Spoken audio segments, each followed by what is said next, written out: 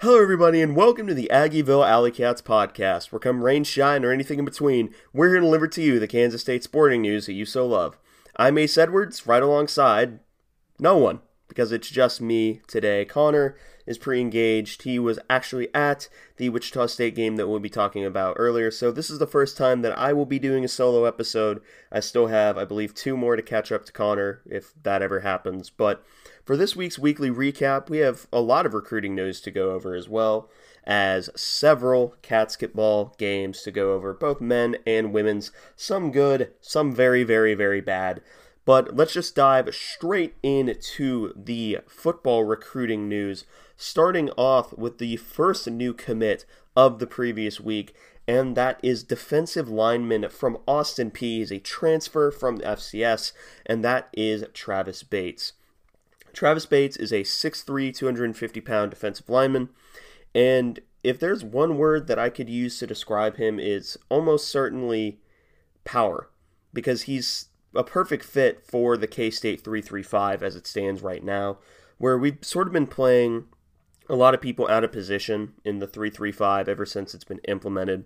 When people like Nate Matlick play the 3-3-5 defensive end, and people like Khalid Duke, who moved from Sam linebacker to 3-3-5 defensive end. And what you really want for those 3-3-5 ends is you're really looking for more of a traditional 3 technique that you'd see in a normal 4-3 front. So you're looking for bigger bodied guys, not necessarily true edge rushers, which is kind of what Khalid Duke and Nate Matlick were. Don't get me wrong, they could both make it work. Khalid Duke a little bit more, and Nate Matlick more with finesse than anything else. But Travis Bates is a better scheme fit than both of them, mostly because of his size. His On3 profile has him listed at 6'3", 250. I believe his Austin Peay page had him listed at 6'3", 275. So I imagine whenever Coach True gets the opportunity to work with him, it'll be a nice little build-up of confidence, a nice little build-up of strength there. And he's already a plenty strong player. If you look at his film up against Tennessee, he was one of the few bright spots up against the Tennessee team. And he was holding his own against some really big linemen that Tennessee has. And he was even holding his own when they were pulling with the worst run play call in history, also known as GT counter. So what I see with Travis Bates is, I know a lot of people are going to question him because, he's an FCS defensive lineman, but I believe he was very highly rated in On3, at least, in terms of he was very well thought of as a transfer defensive lineman. And I can see that because a lot of his game is, he is strong enough to eat multiple blocks and be that true 3-tech or 4-tech defensive end that the 3-3-5 really necessitates. So I really like the pickup of Travis Bates. If I had to guess, he'd probably be a consistent 2, 3, 4 pressure guy a game, which is pretty much what you can expect, and you think of that as a really, really good 3-3-5 end. And the only concern that I really have with his game is if he's not able to maybe put on another 10 pounds, maybe become 290 into the 300s range. But if that's sacrificing a little bit of his mobility, I don't think it's worth it. Because Travis Bates, as it stands right now, I think is going to step in, be a day one impact player, and I think it's going to really help the Cats, especially considering how they've played this 3-3-5 in the past years, playing guys that are really not necessarily scheme fits for it. I'd say the only person that was a scheme fit on the defensive line that got consistent snaps this last year was Uso Seumalo and Javon Banks, though even Javon Banks, you could argue, should have been playing defensive end, but I thought he was fine in his role as a pass rush specialist defensive nose tackle. But that's neither here nor there. So Travis Bates is the first commit.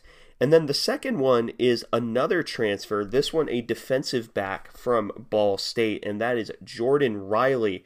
And this is another example of me saying, go watch a lesser school, I suppose, as to say, go play against an SEC school. Go watch the film of Jordan Riley going up against Georgia this last year, and he actually had him, so I believe PFF graded it as his best game on the year. Jordan Riley Scott, I think, is really, or as he's listed as Riley Scott, his recruiting or his Twitter is just Jordan Riley. But this is another legitimate win for a guy who was pretty decently thought of coming out of the portal. He was a 3-star, according to the On3 composite. But what I really like about Jordan Riley is I think he's a bit more versatile than people might be giving him credit for. And I think that's sort of what we needed, especially after Kobe Savage left and is now at Oregon, or at least is committed to Oregon.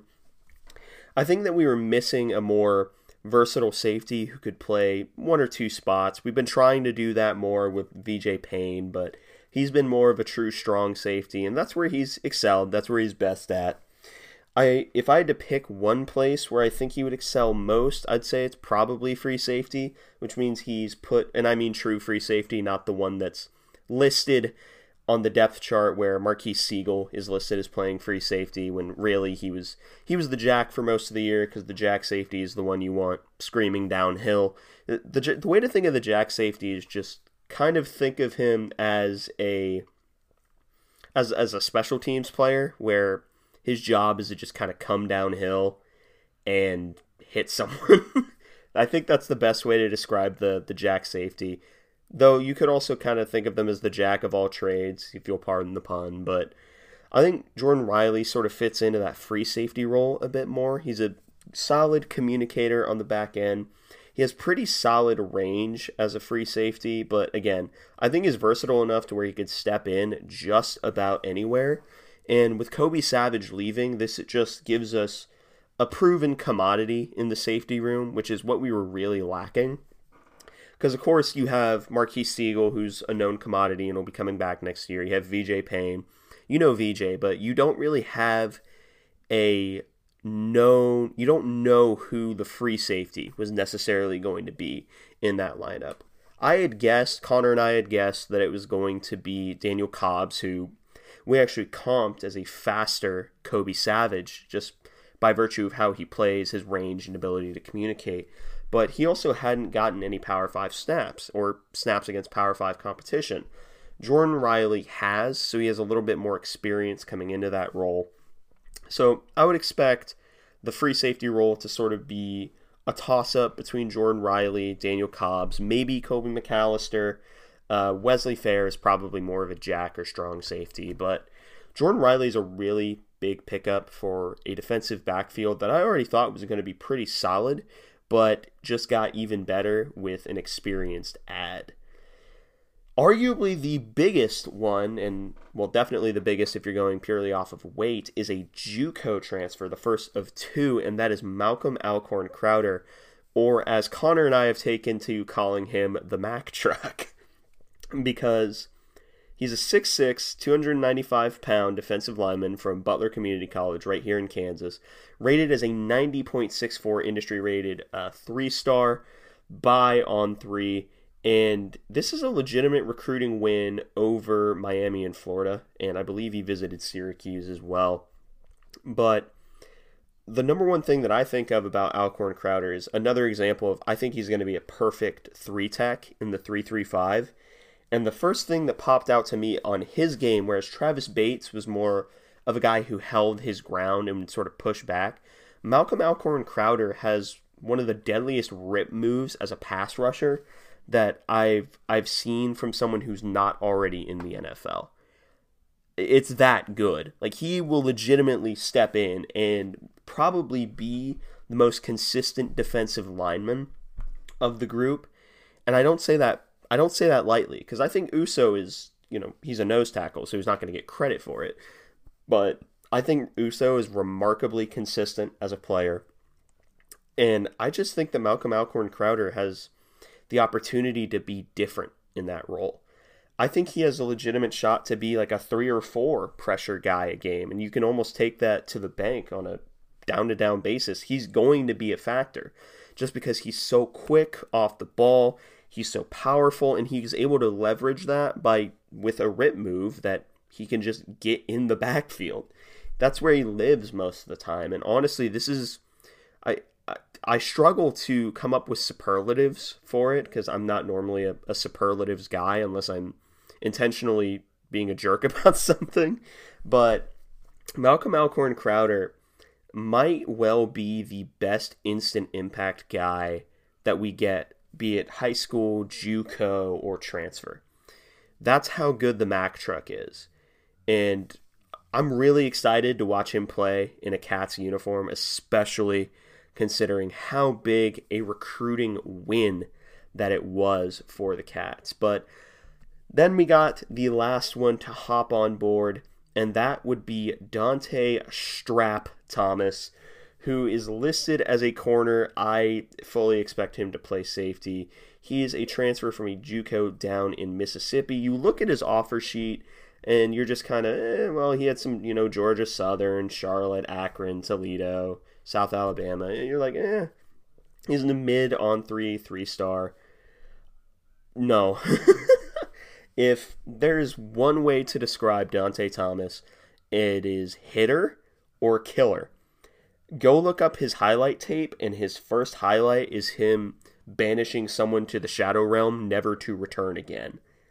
This man is the definition of an enforcer safety, where he's just going to hit someone until they don't want to get hit anymore and force a lot of pass breakups that way.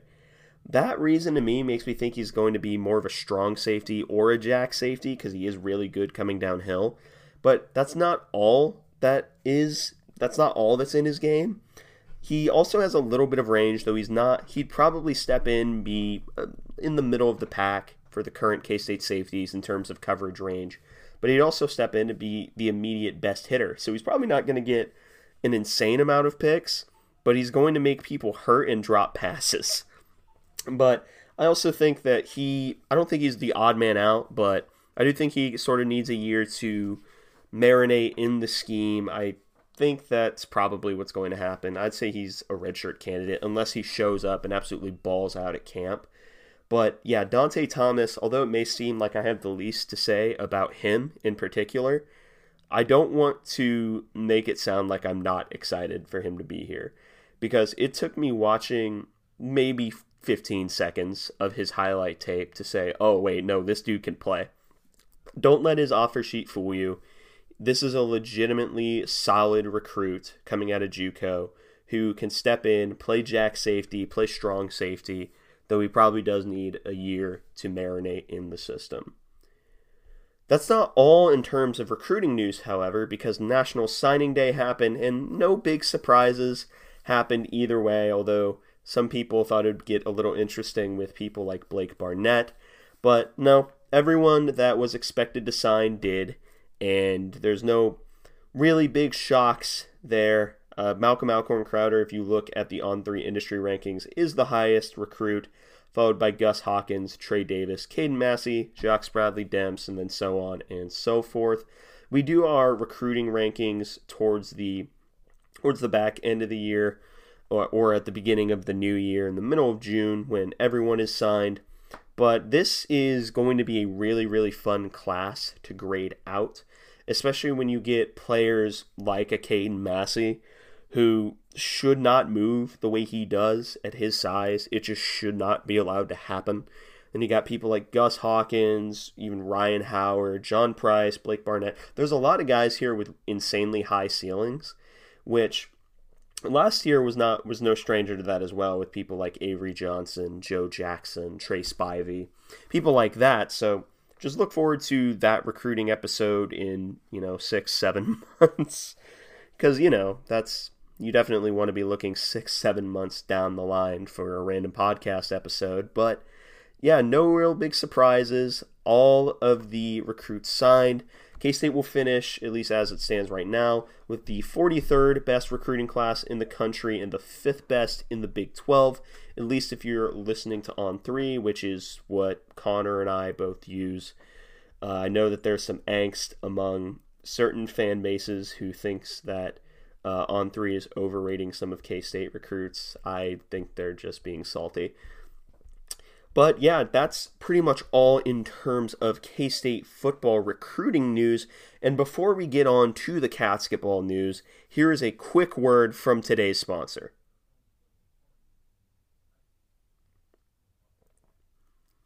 And welcome back to this episode of the Aggieville Alley Cats podcast. Ace Edwards here with the weekly recap. Connor, once again, is busy out living his life, living his best life. So it's just me, and here we are to get into the men's Catsketball news, starting with the game that no one really wants to remember and no one really wants to talk about.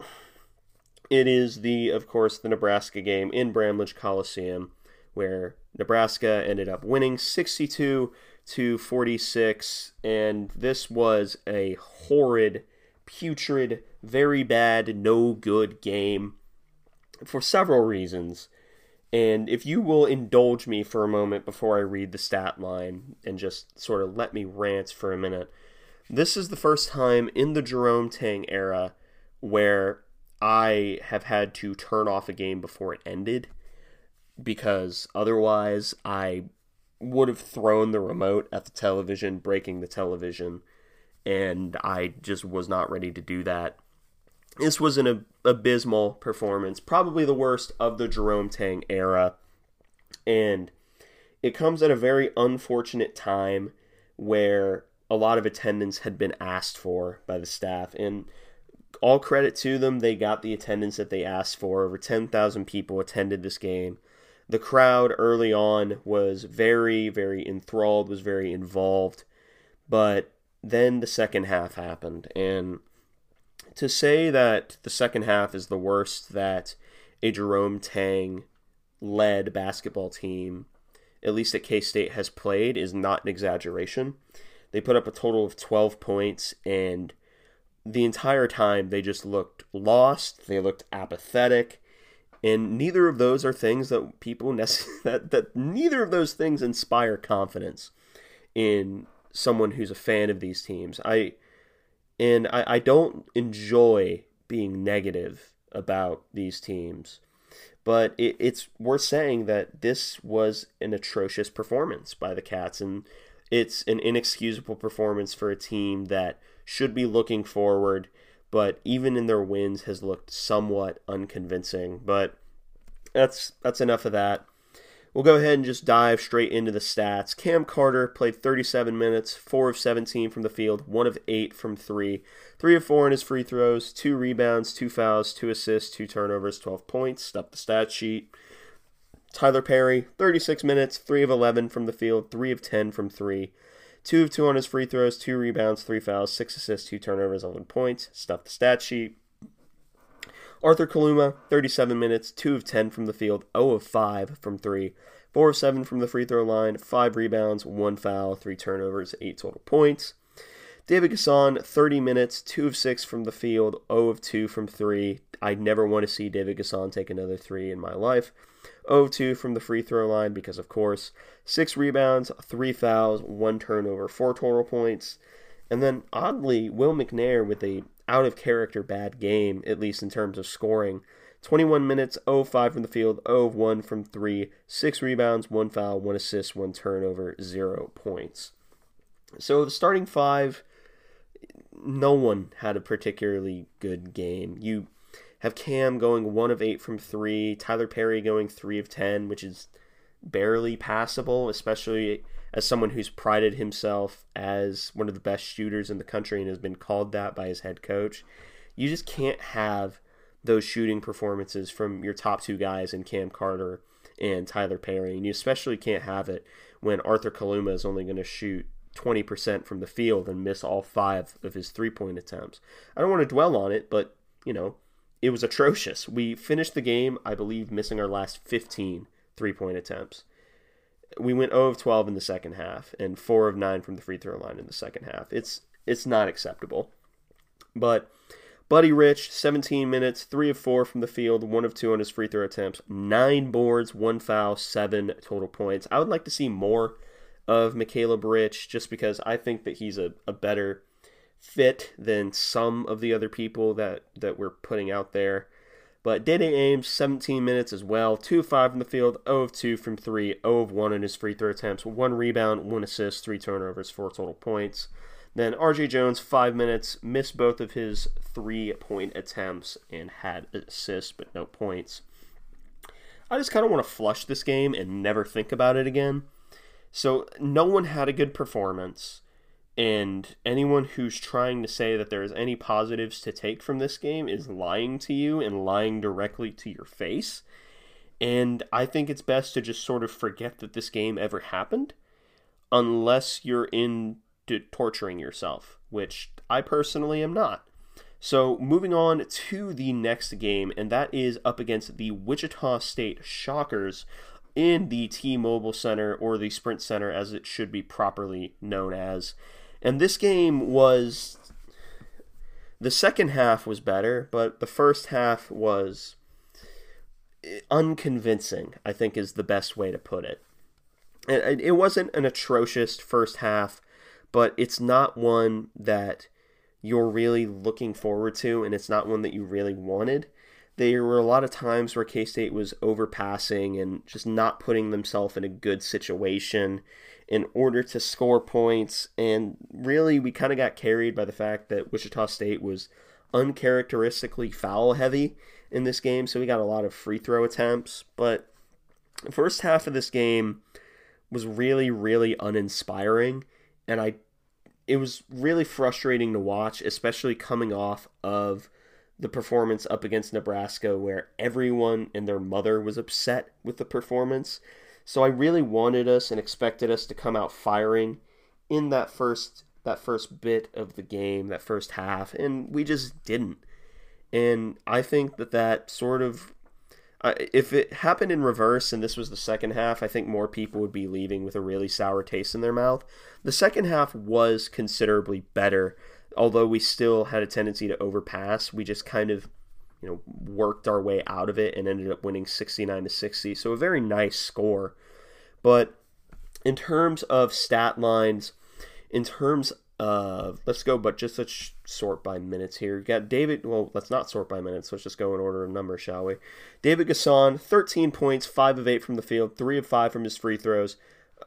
I'm really happy that he shouldn't shoot, sub 20 on his free throws. He made 3 of them, which is really impressive. 9 rebounds, so he was 1 short of a double-double with points and rebounds. No assists, 2 fouls, 3 blocks, and 34 minutes played. Tyler Perry played 33 minutes, had 17 points, 4 of 13 from the field, 3 of 11 from 3, made all 6 of his free throw attempts, had 3 boards, 5 assists, 2 fouls, 4 turnovers, and 4 steals. Cam Carter had 15 points in 36 minutes, 3 of 9 from the field, 1 of 4 from 3, 8 of 9 on his free throw attempts, 5 total rebounds, 5 assists, 2 fouls, and 6 turnovers to 1 steal. So the turnovers for Cam were brutal tonight, including a couple times on fast breaks where he's improved from last year massively, because bunnies on fast breaks last year were sort of Cam Carter's kryptonite, if you'll pardon the alliteration. But yeah, he's gotten better at it, but this game you kind of could see that the cracks in the armor there. But then Will McNair had 7 points in 24 minutes, 3 of 6 from the field, 1 of 1 on his free throw attempts, 7 total boards, 3 fouls, 1 turnover, 1 block, 1 steal. And then rounding out the starting lineup is Arthur Kaluma, who had 35 minutes, 11 points, 3 of 9 from the field, 2 of 3 from 3, 3 of 4 on his free throw attempts, 6 rebounds, 1 assist, 3 fouls, 2 turnovers, and 2 steals. So the starting 5, you'll take that production with, especially David Gasson nearly getting a double-double. This was a really solid game for David Gasson, although he certainly had his David Gasson moments, as Connor and I have taken to calling them, which is very similar to Duffy moments of years past for the football team.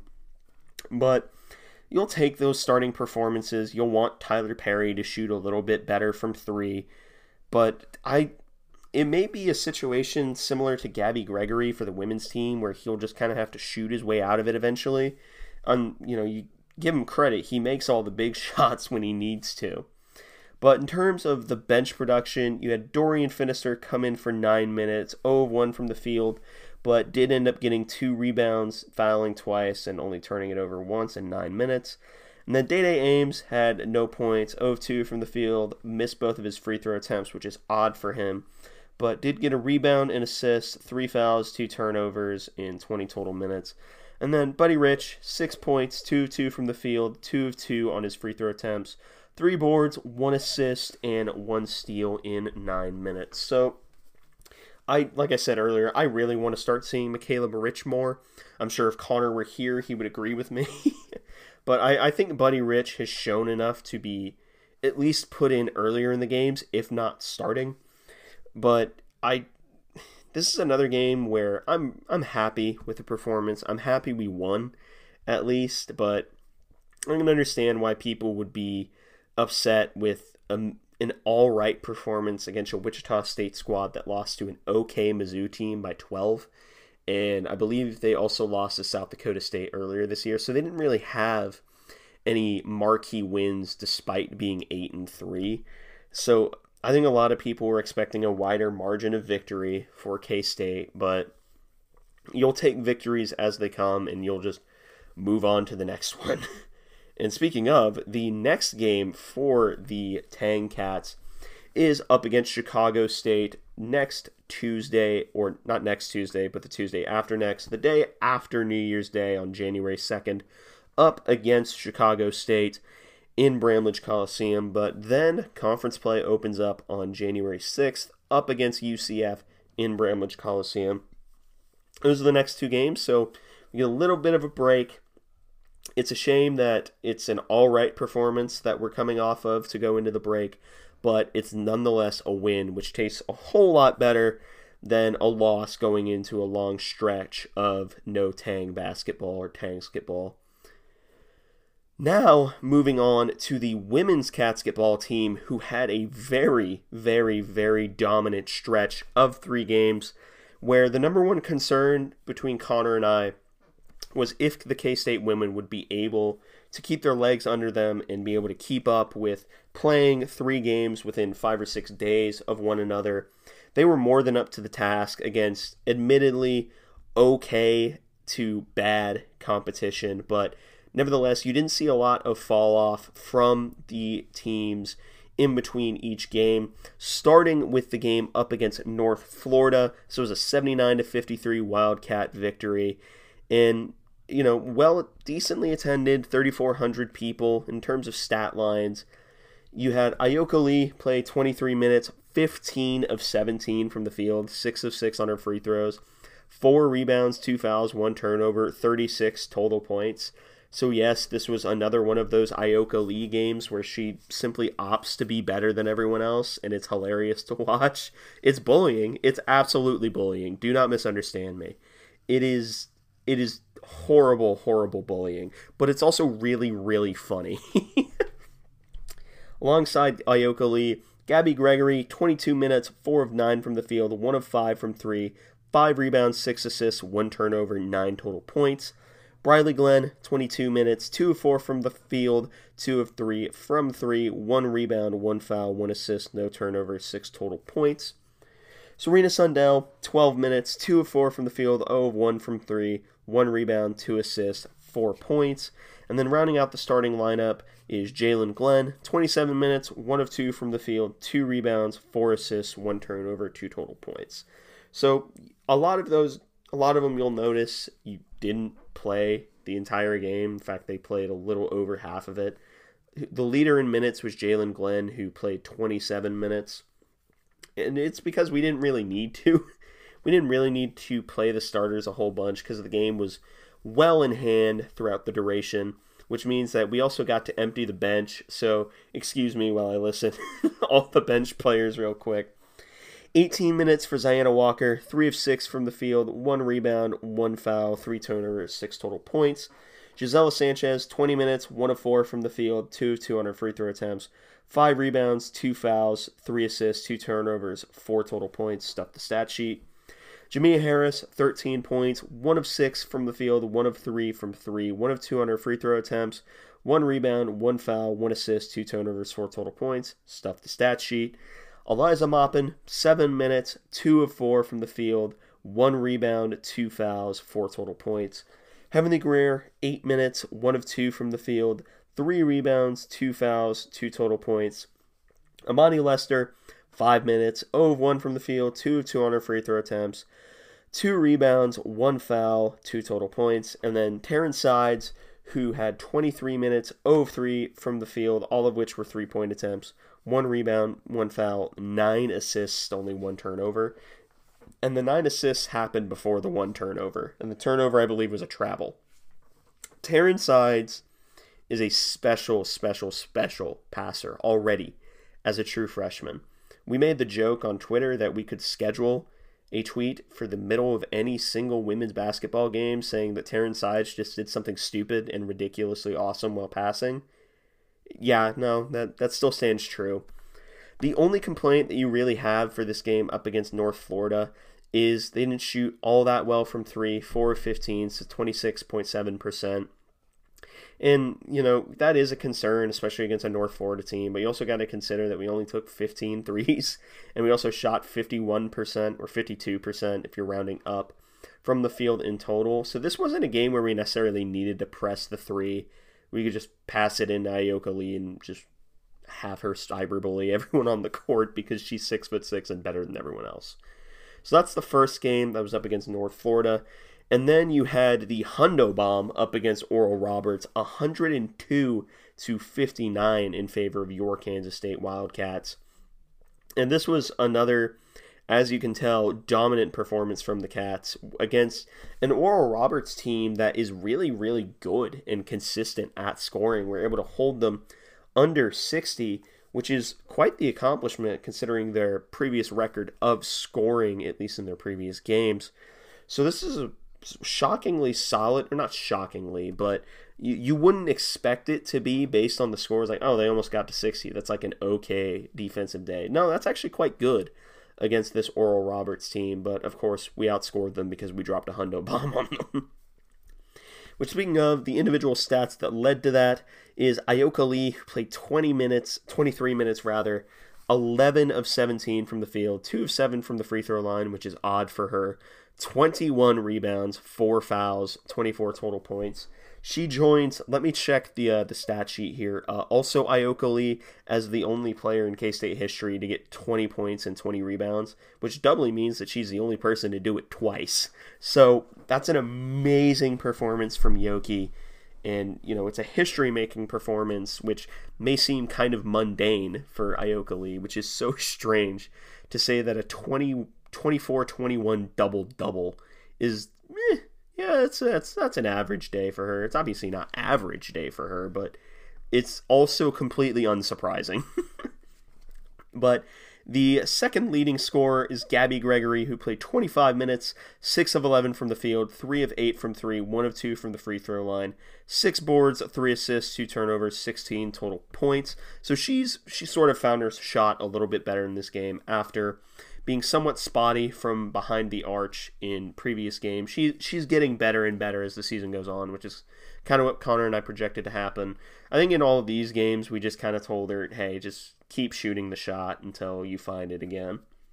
Which, that's kind of what you want to use non-con for, especially up against some weaker competition. But Jalen Glenn also had 24 minutes, 4 of 9 from the field, 1 of 4 from 3, 6 rebounds, 4 fouls, 4 assists, 3 turnovers, 9 total points. What's stopping her from stuffing the stat sheet is free throws.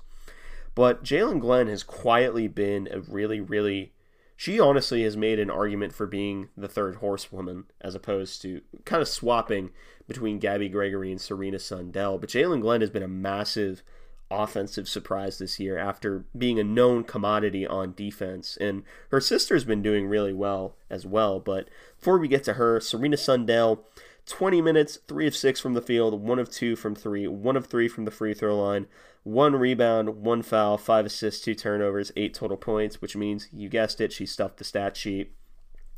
Then Briley Glenn rounds out the starters, 20 minutes, 2 of 7 from the field, 1 of 4 from 3, 2 of 2 on her free throw attempts, 2 rebounds, 2 assists, and 7 total points.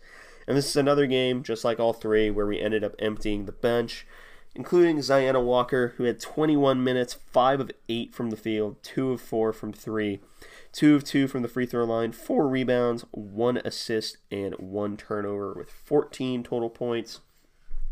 Gisela Sanchez, 15 minutes, 5 of 8 from the field, 1 of 3 from 3, 2 of 2 on her free throws, 2 rebounds, 1 foul, 1 assist, 1 turnover, 13 points, stuffed the stat sheet. Amani Lester, 5 minutes, 2 of 2 from the field, 2 rebounds, 1 foul, 4 total points. Terrence Sides, 22 minutes, 1 of 5 from the field, 1 of 2 from 3, 4 rebounds, 3 fouls, 10 assists to 4 turnovers, and 3 points. Again, Connor and I in the preseason called Serena Sundell one of the best distributors in K-State history. Terrence Sides might already be better, which is insane to think about as a true freshman. We get 3 more years after this. But after her is Jamia Harris, 10 minutes, 1 of 4 from the field, 0 of 2 from 3, 1 foul, 1 assist, 1 turnover, 2 points. Then Eliza Maupin rounds out the scoring with 7 minutes, 0 of 1 from the field, but 2 of 4 on her free throw attempts, 2 rebounds, 1 foul, 1 assist, and 2 total points. Heavenly Greer rounds out the playing squad, 8 minutes, 0 of 3 from the field, 4 rebounds, and that is all. This was a really solid shooting performance. We swapped about 7% of field performance for about 10% of three-point shooting, which I'll take that trade, although you don't sneeze in the face of efficiency.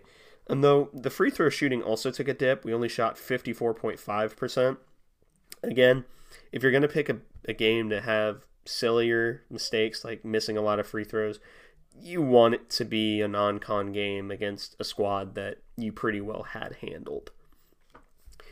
The final game to cover for the women's basketball team is up against Southern. Yes, just Southern. 84-52 Wildcat victory against a generously not good Southern squad who's 1-8 on the year going into this game. And yeah, K-State did exactly what they should have done this game. Won by 32. It was never once uncomfortable. And once again, we got the opportunity to empty the bench. But of course, the leader, who else would it be, is Ayoka Lee, who played 21 minutes, 8 of 10 from the field, including 1 of 1 from 3 on what will forever be known, at least to me, as the Ayoka 3, which will live on in my memory as one of my favorite moments of K-State women's basketball history, just because of how funny it was and how crazy the bench went. She was 3 of 3 on her free throws, 5 rebounds, 1 foul, 1 assist, 20 total points. Serena Sundell, 22 minutes, 4 of 5 from the field, 1 of 1 from 3, 2 of 2 on her free throw attempts, 5 rebounds, 1 foul, 7 assists, 2 turnovers, 11 total points. Stuff the stat sheet. People are going to get tired of me saying that, but I've made it a bit at this point. It may not be funny to anyone but me, but here we are. Briley Glenn, 24 minutes, 4 of 5 from the field, 1 of 1 from 3, 2 rebounds, 3 assists, 9 points. Gabby Gregory, 19 minutes, 3 of 7 from the field, unfortunately missed all 4 of her 3-point attempts, so a little bit of regression after improving last game. 3 of 4 on her free throw attempts, 3 rebounds, 1 foul, 1 assist, 2 turnovers, 9 points, stuff the stat sheet. Jalen Glenn, 20 minutes, 2 of 7, 2 of 6 from 3, 1 rebound, 2 assists, 3 turnovers, 6 total points. So that's your starting 5, so you get good production from pretty much all of them. None of them ended up not scoring. The lowest amount was 6, and that's from your best defensive player and Jalen Glenn. So whenever they're not playing more than 24 minutes at most, you take those performances when they're only playing a little over half the game. But going into the bench players is number 11 playing 22 minutes rather, check that. 4 of 8 from the field, Terrence Sides, 2 of 4 from 3, 7 rebounds, 3 fouls, 4 assists, 3 turnovers, 10 points. I'm not even going to say it anymore. Ziana Walker, 23 minutes, 4 of 5 from the field, 1 of 1 from 3, 4 rebounds, 7 assists, 1 turnover, 9 points. Gisela Sanchez, 20 minutes, 2 of 6 from the field, 1 rebound, 2 assists, 3 turnovers, 4 points. Eliza Maupin, 8 minutes, 2 of 2 from the field, 0 of 1 from the free throw line, 4 rebounds, 1 foul, 4 points. Amani Lester, 5 minutes, which seems like she's played 5 minutes about 4 or 5 times this year. 1 of 2 from the field, 1 rebound, 1 foul, and then 2 total points. And then Jamia Harris and Heavenly Greer, neither of them scored a point, but Jamia Harris played 10 minutes, had a rebound, 2 fouls, and 2 turnovers, whereas Heavenly Greer played 6 minutes, 1 rebound, and 1 turnover. In terms of team shooting, shot 56% or 57% if you want to round up from the field, 44% from three, which, you take the best of both worlds from the previous two games in terms of shooting percentages. But this also was a very not good Southern squad, so I don't think it's very indicative about anything about the team. The main takeaway that I will always take from this is, Terrence Hides is still ridiculously good at passing, and also the Ioko 3 can never be taken away from us no matter what. So that is all of the games that have actually happened. Now, all we have to look forward to is the December 30th Saturday matchup up against Cincinnati, opening conference play at Cincinnati. And then January 3rd is a Houston game in Bramlage Coliseum, which is the home opener for the Midi Cats. And once again, I'm going to give the same speech that I give every time I talk about this team. This is legitimately, probably pound for pound, the most talented team that K-State has right now. It might be the most talented team that K-State has had in the past couple of years. They deserve every ounce of love that anyone can give them, and they deserve to be a well-attended team because they're really fun. Like, they're genuinely fun to watch. And it's not just Ioko Lee being better than everyone. You have Terrence Hides doing ridiculous things with passing. You have Gabby Gregory still giving it her all and coming up with some big shots down the back end. You have Serena Sundell playing a gritty brand of basketball that you don't necessarily see as much in general nowadays. Plus, you have amazing, the suffocating defense that this women's team has, led by people like Jalen Glenn and Briley Glenn. Ziana Walker is coming on as well. All of it has led to this team being one of the most entertaining teams to watch in recent K-State memory. And there is a lot of times that I think of like, wow, I'm really excited to see the women's team play. And it might be the most excited that I've been for watching any team play in at least our time doing the show. But I'll hop off my soapbox. If you've listened to this point so far into it, you probably get it. You probably watch the games, and you probably have been on the same hype train that we've been on for quite some time. But yeah, this pretty much wraps up this episode of the Aggieville Alley Cats podcast. Thank you all so much for listening. If you want to follow or contact the show, you can follow us just about anywhere at Aggieville ACats. If you want to email us, we're AggievilleAlleyCats@gmail.com. If you want to follow us on a more personal note, I am at ACEdward00, and my co-host, who will hopefully be back this coming next week, is Connor Balthazar, capital C, capital B.